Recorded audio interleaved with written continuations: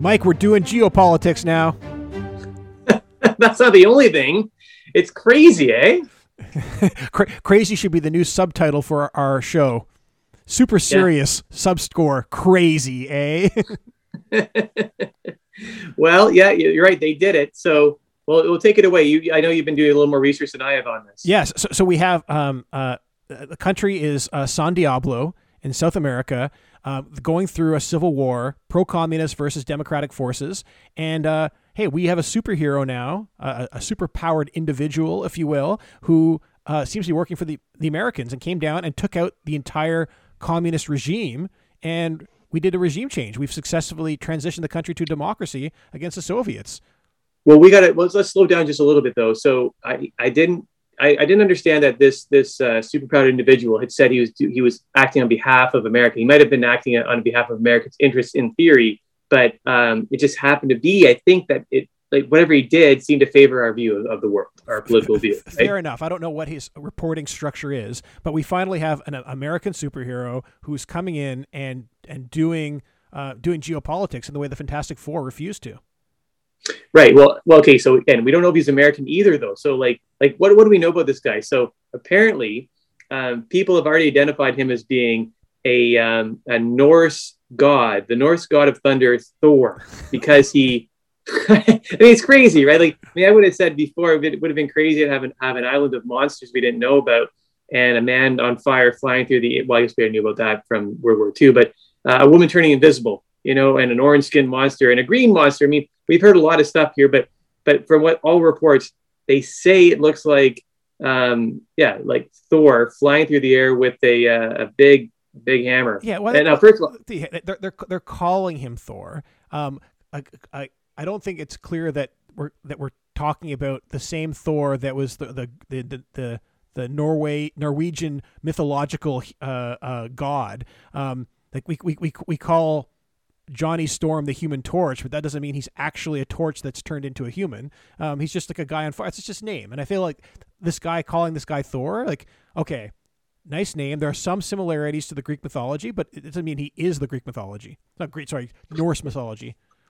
But you think that but it could be, yeah. So I guess we'll need to wait to hear what he says about himself. But it seems pretty good branding, don't you think? If to distinguish yourself in what's becoming quite a crowded superpowered individual marketplace, for him to say, actually, I'm not just I didn't get my powers by flying to space illegally or however else these people you get powers. Actually, I'm a god. I'm Thor. That's right. I'm just what you suggested. I'm Thor. Well, to be fair, I don't think he's called himself that. I think that that's what people are calling him. I'd be a lot more worried if he himself was calling himself a god. Man, we have enough god complex with these superheroes already. I don't think we need to have actual gods, or actually people who actually think they actually are gods or telling us they're gods. They can fly around in their fantastic car and lord it above us as much as they want, but going off and saying that they are Yahweh seems like a bit over extreme.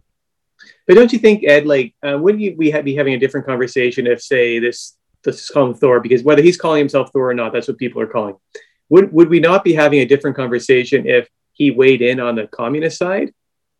Would you be a little more scared about the idea? Clearly. I'm still terrified of when the Soviets are going to start dropping their superheroes on us. At least now we're in a pretty good... So I count...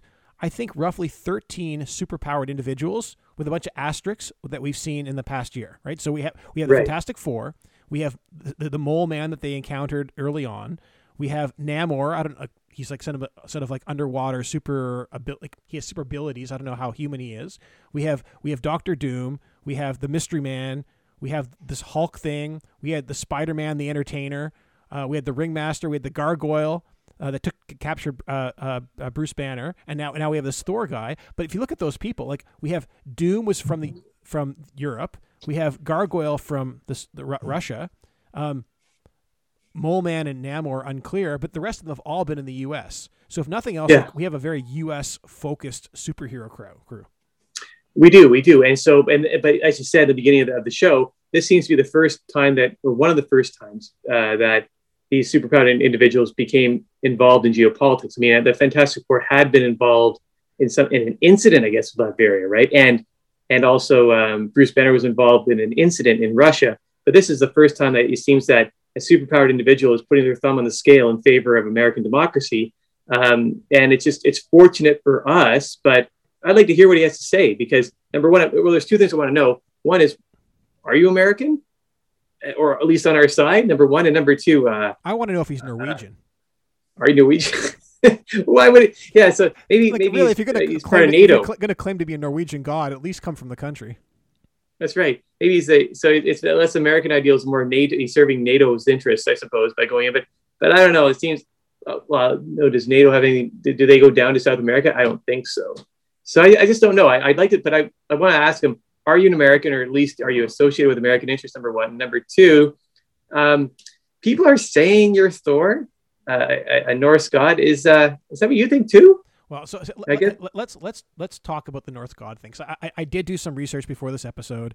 I was not very familiar with this Thor character or Norse mythology at all, but I did some research. Let me tell you about the Norse god of Thor, okay, and why these guys can't be the same people. So there are some similarities. They both seem to have some sort of control over weather. They both seem to be carrying a hammer. They both seem to be strong. But I think that's where the similarities end. Like the Thor that we saw down in San Diablo was like a blonde-haired, like the term Greek god is what he looked like. Not this Norwegian character. And the original Thor had red hair and a big giant burly red beard. This guy was like clean shaven, looked like an all-American guy. Like does not look like the original Thor. The original Thor could not fly.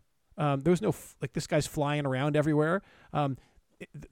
Thor apparently traveled by a chariot pulled with goats. Like I did not see any goats, flying goats jumping around.